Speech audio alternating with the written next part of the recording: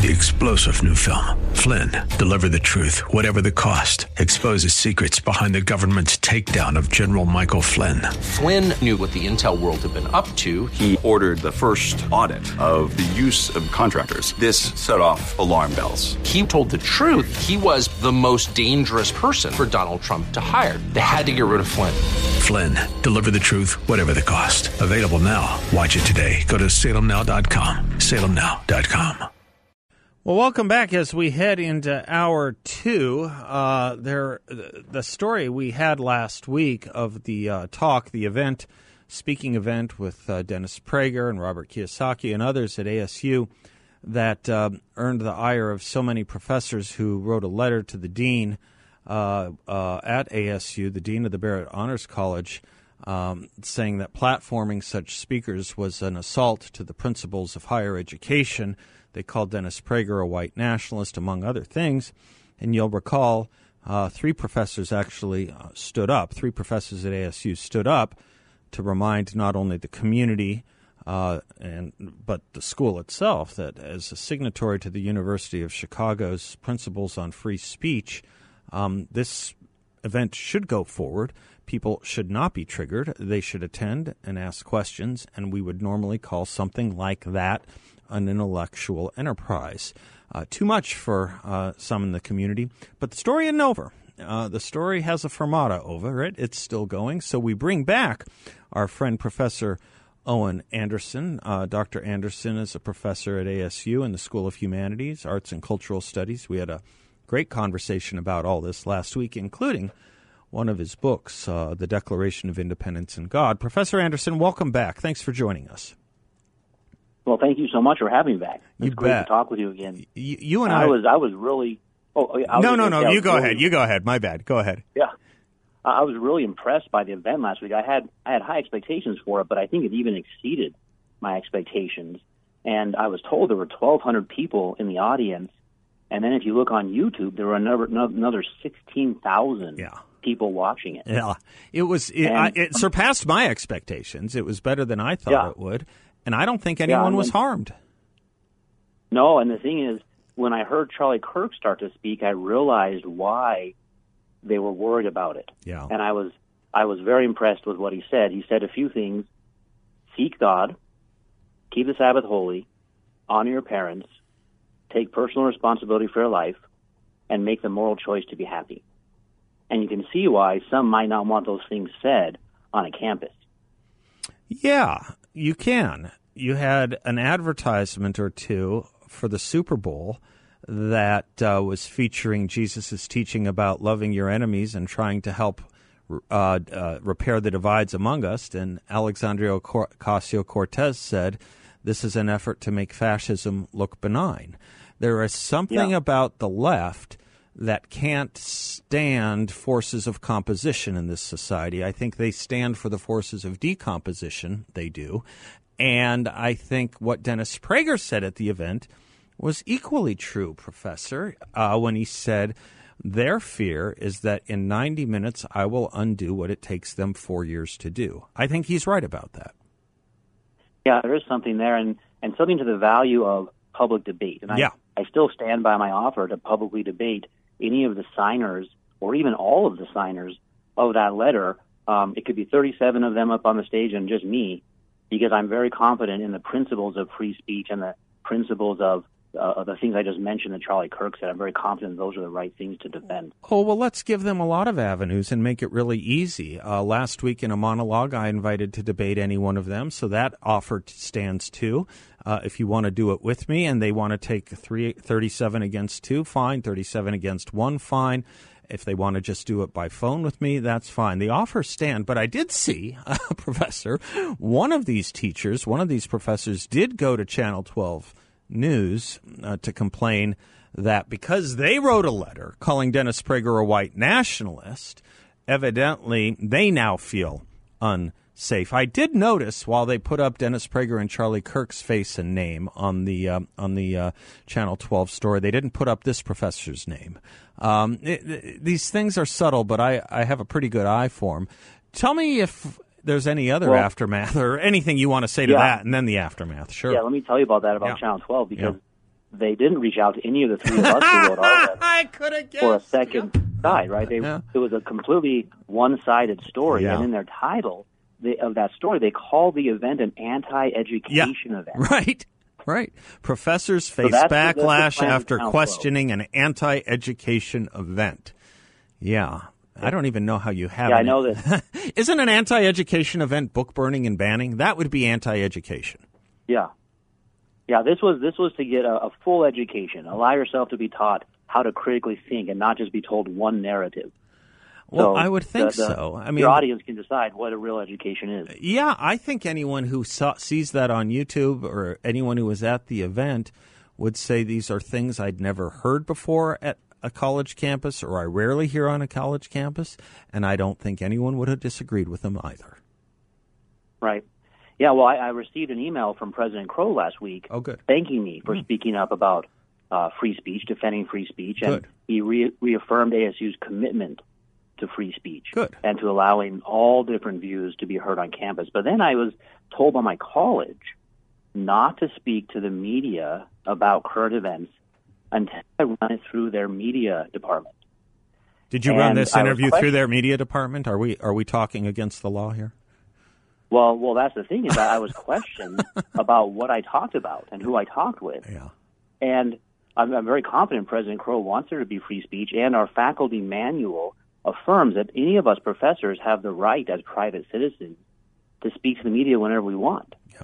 Now, at the top of the hour, when you introduce me, you introduce where I work. Okay. And it even tells us in the faculty manual that you're free to do that to identify me. But it doesn't imply that I'm representing ASU. Of course not. No one would think that you were. I'm speaking as a private citizen. In fact, so, I don't think they think you are. Yeah, well, that's the thing is, here's the problem. Here's what this represents. Whenever there's a conservative whistleblower, this is the treatment they can expect to go through. And it's an extra burden that we placed on you of difficulty in your workplace, which those on the far left never face. And so if you're a conservative whistleblower, you have to ask yourself, do I want to go through it? And the answer might be no. Right. So it shuts down free speech, it shuts down whistleblowing, and it shuts down public debate. And that's not right. We used to call it in First Amendment law a pretext to chilling speech. That was the idea, making you feel like you are going to be in trouble if you speak. That's exactly what chilling speech is. You'll get called in for a special meeting to ask you what you were talking about. But again, my campus, I'm on the West Campus, and we have so many far left events. I'd like to see if any of those professors are ever given that same question. Do they have to clear what they're going to say if they're invited to speak at an event, a rally? Do they have to clear it with the comms department? Yeah, I bet zero have to. I bet zero have been told they have to. Just my bet. Yeah. I'd place that bet with someone. So that's the ongoing story right now. We'll see how it resolves. It's not resolved yet. And I'm going to continue to stand up for free speech and for conservatives' right to speak as private citizens, because if no one does that, then that chilling effect you were mentioning is what happens. It's exactly right. We've seen this with people attending school board meetings that want to question the curriculum at the public schools they pay taxes for. We've seen it in any number of things. And for those that want to question the value of free speech and free exchange of ideas, I understand there may be a hardened sense among certain populations, but arguendo, even those that were for the strictest of COVID mitigation strategies, even those must be thinking a little bit, and you've seen some of them. You've seen some of them, Dr. Wen in the Washington Post. You saw an article in the Atlantic Monthly about this. Even some of them are saying, we got some of this wrong, and we probably need some kind of amnesty or forgiveness for those that were arguing with us that we tried to shut down. There's the value of free speech right there. You just may not know it all. You may just not know everything, right? Yeah, and you can change your mind. That's the thing is, a debate isn't a fight. A debate is a debate where you present your ideas, they present their ideas, and what can happen is one of you says, wow, I'm thinking about this in a new way now. Thanks for that input. I might change my mind. And the audience can do that as well. It's too bad if you go to a debate thinking, I just want to see the guy who's on my side it's good if you go there and say, I want to hear the two arguments, and I'm going to evaluate which one is sound and which one's unsound, or see what's happening. I don't know how you could teach philosophy, your field. I literally don't know how you could teach it if that weren't the abiding rule for your pedagogy. I really don't know how you could teach anything from, Plato to Marx. Professor Anderson, I have to take a quick commercial break. Can you do another segment with me? Because I want to get into more of this with you if I can. I appreciate it. Yes, absolutely. Wonderful. Our guest is Dr. Owen Anderson. He was thanked by Dennis Prager for standing up for the true principles of a university, not a specific one, the idea of a college, higher learning, and intellectual excellence and pursuits. He deserves that thanks. Too few get it. The brave man deserves it, and we will honor him here. We're going to talk more about free speech and education when we come right back.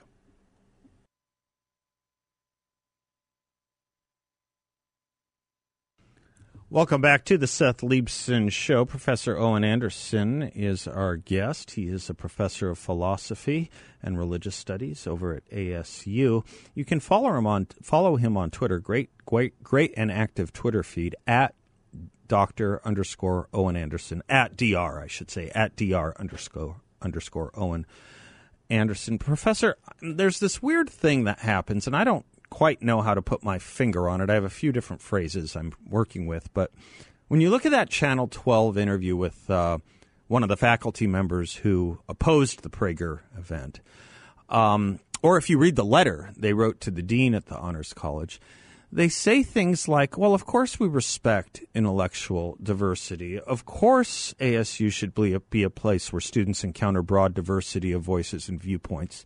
But this is hate. This is right. Just not this. It's kind of the word I have for it. It's not a great one, but it's kind of a regime opinion hierarchy where we define and we get to define. Our side gets to define the playing field, the entire plane of what's acceptable, and anything off that plane, anything perhaps one standard deviation to the right of Joe Lieberman doesn't belong there. That's basically how I see it. Huh? Yeah, right. They'll say words you want to hear. We're all for, and then there's some positive words. Love, justice, equity, freedom of speech. Yes. They'll throw those words in there. And the thing you got to teach your students and be ready for is, what do you mean by those words? That's the main question. What do you mean by that? Yeah. What do you mean by calling Dennis Prager a white nationalist? You and I had fun with that phraseology. He is now the observant Jewish face of white nationalism. Is that what we said? Yeah, and a bigot. And a bigot. So it's interesting that they're then complaining about a backlash when their letter was filled with ad hominems. And then they attacked the three of us on Twitter who signed. I shouldn't say it wasn't the 37 authors. It was another account. Yeah. Attacked the three of us. They made fun of us and said, look at these white men who are complaining about not having freedom of speech. Let's hold them up in our thoughts and prayers. Yeah. Yeah. So it's interesting, don't use ad hominems ever. No one should ever do that on both sides. Mm-hmm. I agree with that. But I was looking at the report of the Committee on Freedom of Expression from University of Chicago, and it's interesting because it comes out of a couple events. One of them is an event around 1932 where William Foster, the Communist Party's candidate, was invited to campus and protested. Mm-hmm. And so the idea is that, hey, if you're a communist running for a president, you should have the freedom to speak on a university campus. Mm-hmm. Now advance to 2023, when a vast majority of humanities professors are Marxists, mm-hmm. they don't, according to this letter, want people to have that same... Yeah, the free speech does not abide for anti-communists. There's another weird element to this, too. I watched that Channel 12 interview a few times because I was trying to see how smart this professor was and if he was making a cogent argument. I'm left wanting, so I'll probably have to watch it a few more times. But there was this interesting statement he had, Professor Anderson. Help me out with this. There's probably a philosophical fallacy to it. I don't know what it is. Is it ignoratio elenchi or something? He said, well, we wrote this letter and then it turned into some kind of culture war. No, they were surprised there was a reaction to the letter that should have been taken as if it were from Mount Olympus. It's a culture war for you to respond to their letter attacking you. you shouldn't be allowed to debate back. We told you what to do. Yeah, just do it. Exactly. Yes, exactly. Yeah. No, we just wrote a letter saying they shouldn't be here, and then it created some kind of culture war. Surprise, surprise. Yeah, right. Well, and also, even then, it's almost as if they're surprised that there's anyone who wants to debate this. Isn't Marxism a settled matter? Right. And so when you asked me before the break, doesn't philosophy require this? Yeah. Yes, ideally, but the truth of the matter is, I refer to this as the Marxist religion. Yeah. So you can think of Marxist economics, which was a failed proposal about how economics work. It was proven wrong. But then there's also the Marxist religion, which is what we still have with us. Mm-hmm. And it's held to in this very pious religious sense that you can't question it. And to talk to someone who believes that history should only be understood in terms of class conflict, gender conflict, race conflict, and suggest there are other ways to understand history, it's not even on their radar. So they think they're just telling the students the truth of the matter. They don't even realize they're just telling one history or one philosophy of history, which I think you can quite easily prove to be false. Well, not only can you prove it to be false, I think demonstrably, even if you couldn't, and I think I can, and I think history itself has done that, even modern history. But even if you couldn't, why would in the pursuit, or I should say in the discipline of philosophy, would you not show the argument? I mean, this is the entire project of philosophy. I can't imagine reading anything like the Republic or anything like any of the dialogues if you just take out half of it. You don't get the book. You don't get what the philosopher stood for. You're removing half of it. It is a dialogue for a reason, right? And if it's such a strong position, you should be excited to debate it in public. One person replying to me on Twitter said, I don't know how to read because I misread their letter. And I said, well, then I replied, they should be super excited to debate me then if I'm a poor reader and a poor thinker. You would think. So where's the debate? No, the point is to shut you down, not to debate it. And then they'll come up with other pretexts like, well, we don't want to give this hater, we don't want to give this Neanderthal a stage, which is, of course, a cop-out. I have a friend I grew up with. He was a little older than me. He was actually my babysitter. He's now a scholar at Brookings. Jonathan Rausch is his name. You may know of some of his work. And he wrote this proposal that should be placed in every college handbook. He said, warning, although this university values and encourages civil expression and respectful personal behavior, you may at any moment and without further notice encounter ideas, expressions, and images that are mistaken, upsetting, dangerous, prejudiced, insulting, or deeply offensive. We call this education. That's not a far afield from the Chicago Principles statement. But my gosh. Yeah. Let me read one sentence from it. Sure. The Chicago statement. It says, in a word, the university's fundamental commitment is to the principle that debate or deliberation may not be suppressed because the ideas put forth are thought by some or even by most members of the university community to be offensive, unwise, immoral, or wrong-headed. There you go. Just that sentence is a direct contradiction to the letter that they wrote. Well, good for because what they're saying is the majority of us don't want this event to happen, so it shouldn't. Exactly. Yeah. Triumph of the will. It's really right by might, right? It's that might proves right, rather than the other way around. Last time. Yeah, we talked about it. It is Thrasymachus' argument all over again, which found its ultimate expression from 1933 to 1945 in Germany. Professor Anderson, you are a gem. I am glad that we have you here in Arizona. I think your students are fortunate to have you, and I'm fortunate to call you a new friend. I hope you'll keep us posted on the goings-on. I will. I'll keep you updated, and you can also your listeners can also find me on Substack under Dr. Owen Anderson, where I'll be keeping up on all these events. Wonderful. Thank you, sir. God bless and Godspeed. I'm Seth Leibson, 602-508-0960. We'll be right back.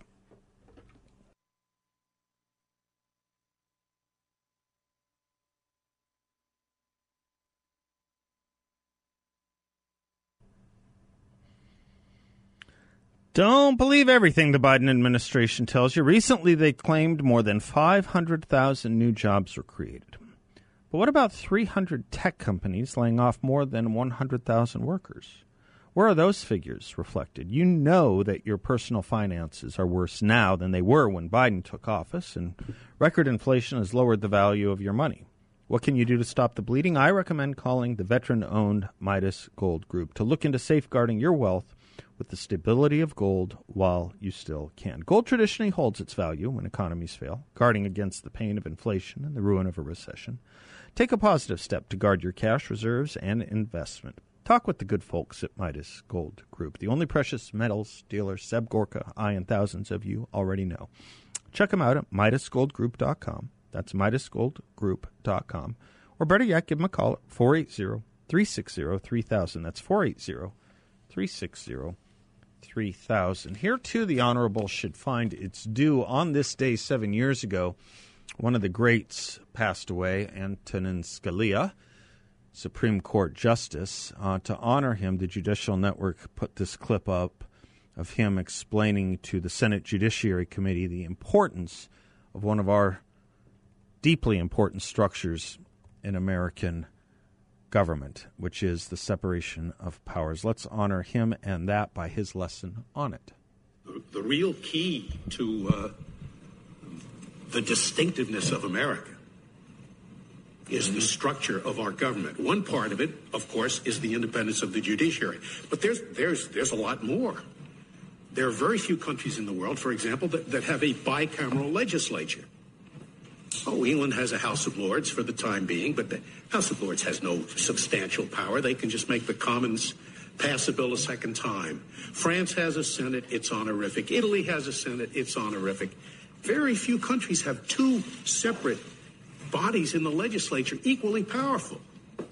That's a lot of trouble, as you gentlemen doubtless know, to get the same language through two different bodies elected in a different fashion.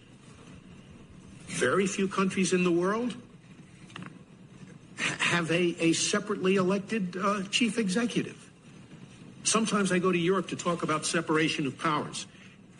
And when I get there, I find that all I'm talking about is independence of the judiciary. Because the Europeans don't even try to divide the two political powers, the two political branches, the legislature and the chief executive. In all of the parliamentary countries, the chief executive is the creature of the legislature. There's never any disagreement between them and the prime minister, as there is sometimes between you and the president. When there's a disagreement, they just kick him out. They have a no-confidence vote, a new election, and they get a prime minister who agrees with the legislature. And, the Europeans look at the system and they say, well, it passes one house, it doesn't pass the other house. Sometimes the other house is in the control of a different party. It passes both, and then this president who has a veto power vetoes it, and they look at this and they say, it is gridlock. And I hear Americans saying this nowadays, and there's a lot of it going around. They talk about a dysfunctional government because there's disagreement, and the framers would have said yes. That's exactly the way we set it up. We wanted this to be power contradicting power, because the main ill that beset us, as Hamilton said in the Federalist, when he talked about a separate Senate, he said, yes, it seems inconvenient, but inasmuch as the main ill that besets us is an excess of legislation, it won't be so bad. This is 1787. He didn't know what an excess of legislation was. So unless Americans can appreciate that and learn to love the separation of powers, which means learning to love the gridlock, which the framers believed would be the main protection of minorities, the main protection. If a bill is about to pass that really comes down hard on some minority, they think it's terribly unfair. It doesn't take much to throw a monkey wrench into this complex system. So Americans should appreciate that, and they should learn to love the gridlock. Disagreement is not dysfunction, folks. Don't you miss him? I do too. Thank God we got him replaced with a good one, Gorsuch. 602-508-0960. We'll be right back.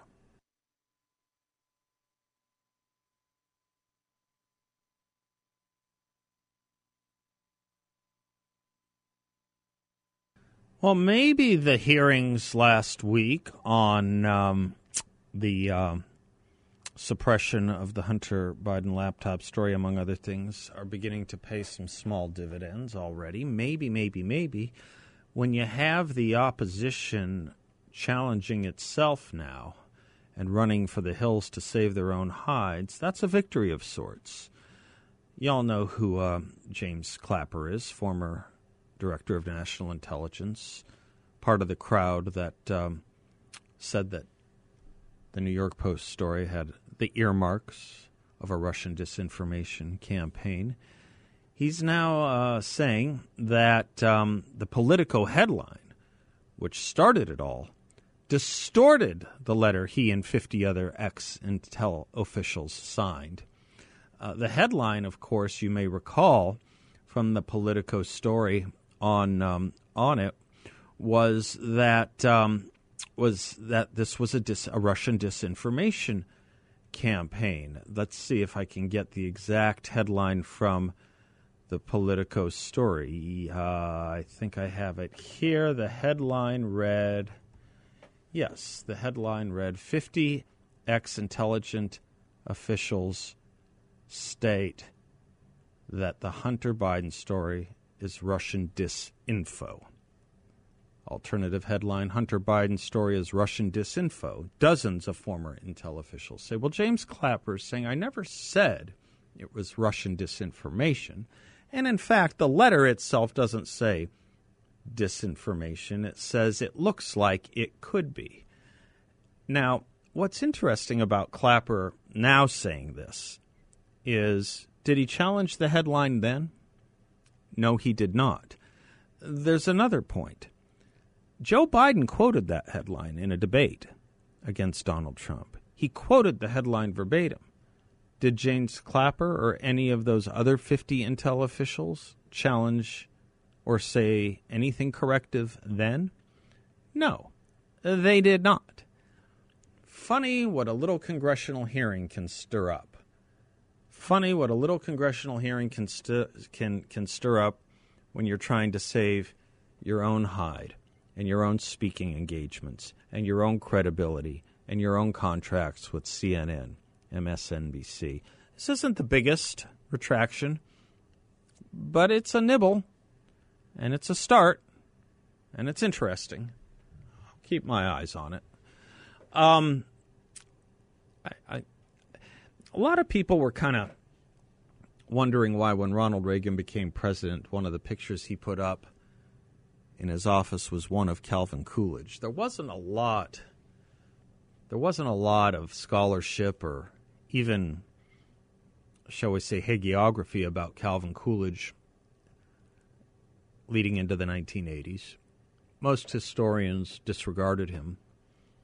And for those that did study him, they understood why most historians disregarded him.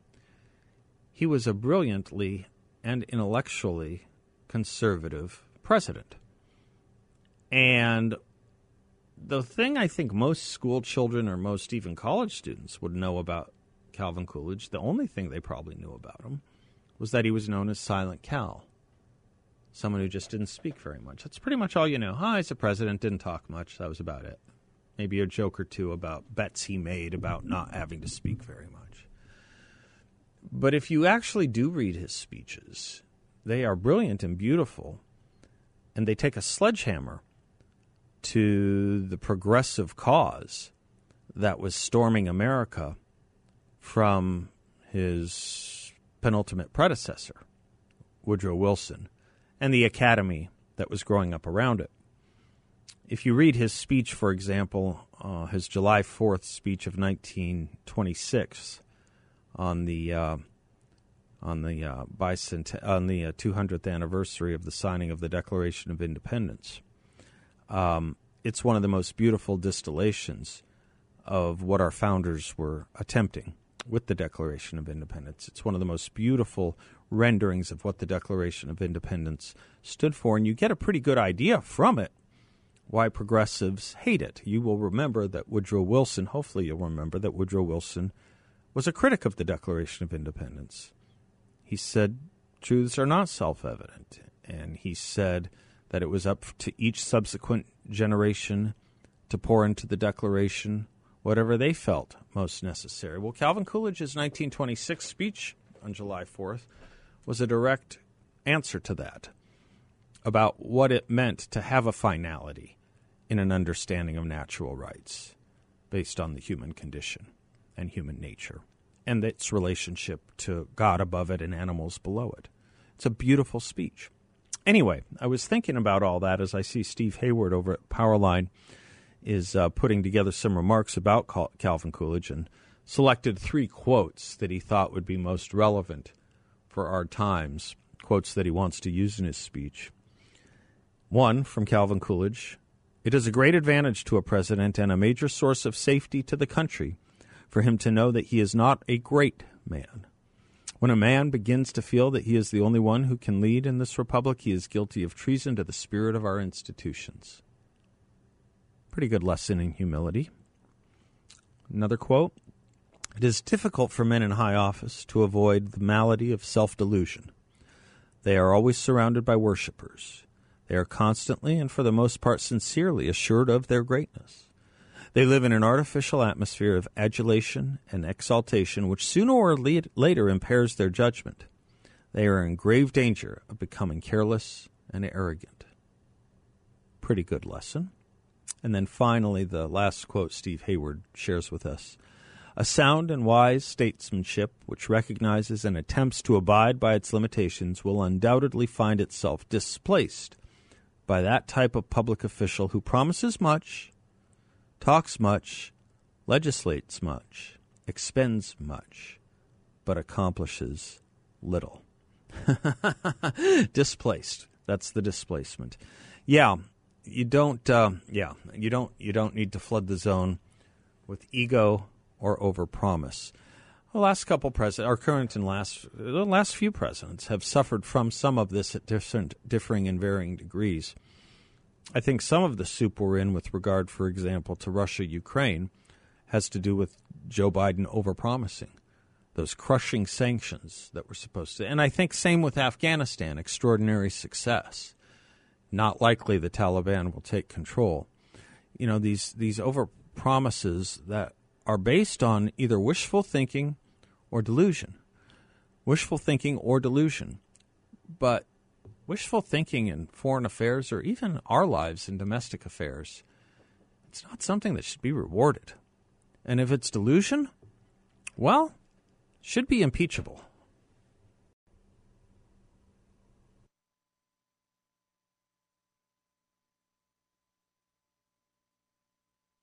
Welcome back to the Seth Leibsohn Show. Many of you have heard me talking about YRefi for a while now, and if you still have some questions about what investing with them can do for you, they urge you to get in touch with them. They'll happily put you in touch with any number of one of their many satisfied clients in the Phoenix area who have invested with them to great result. Their phone number is 888-YRefi34.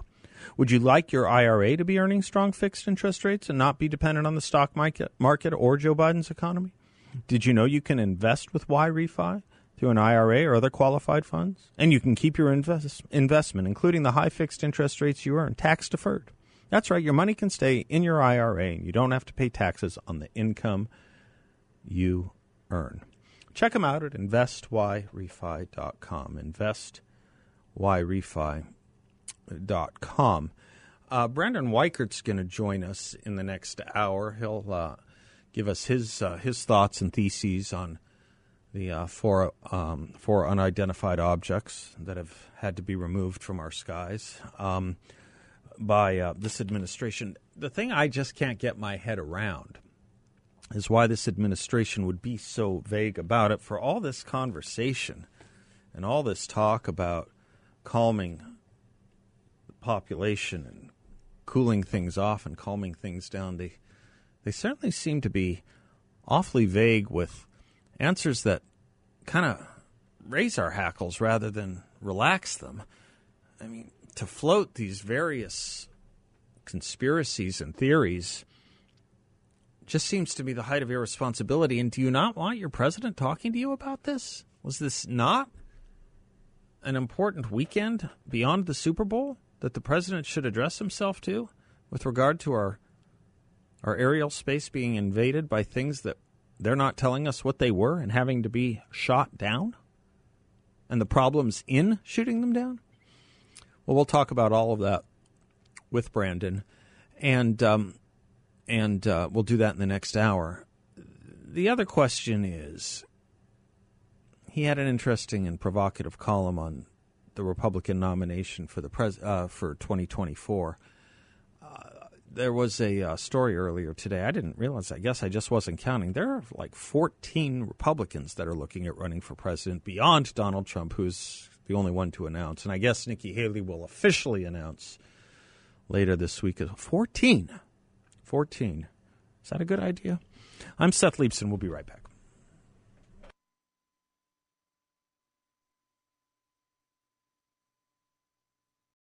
Three-star General Michael J. Flynn, head of the Pentagon Intelligence Agency, knew all the government's dirty secrets. He was one of the most respected generals in the military. Flynn knew what the intel world had been up to. He understood its funding. He ordered the first audit of the use of contractors. This set off alarm bells.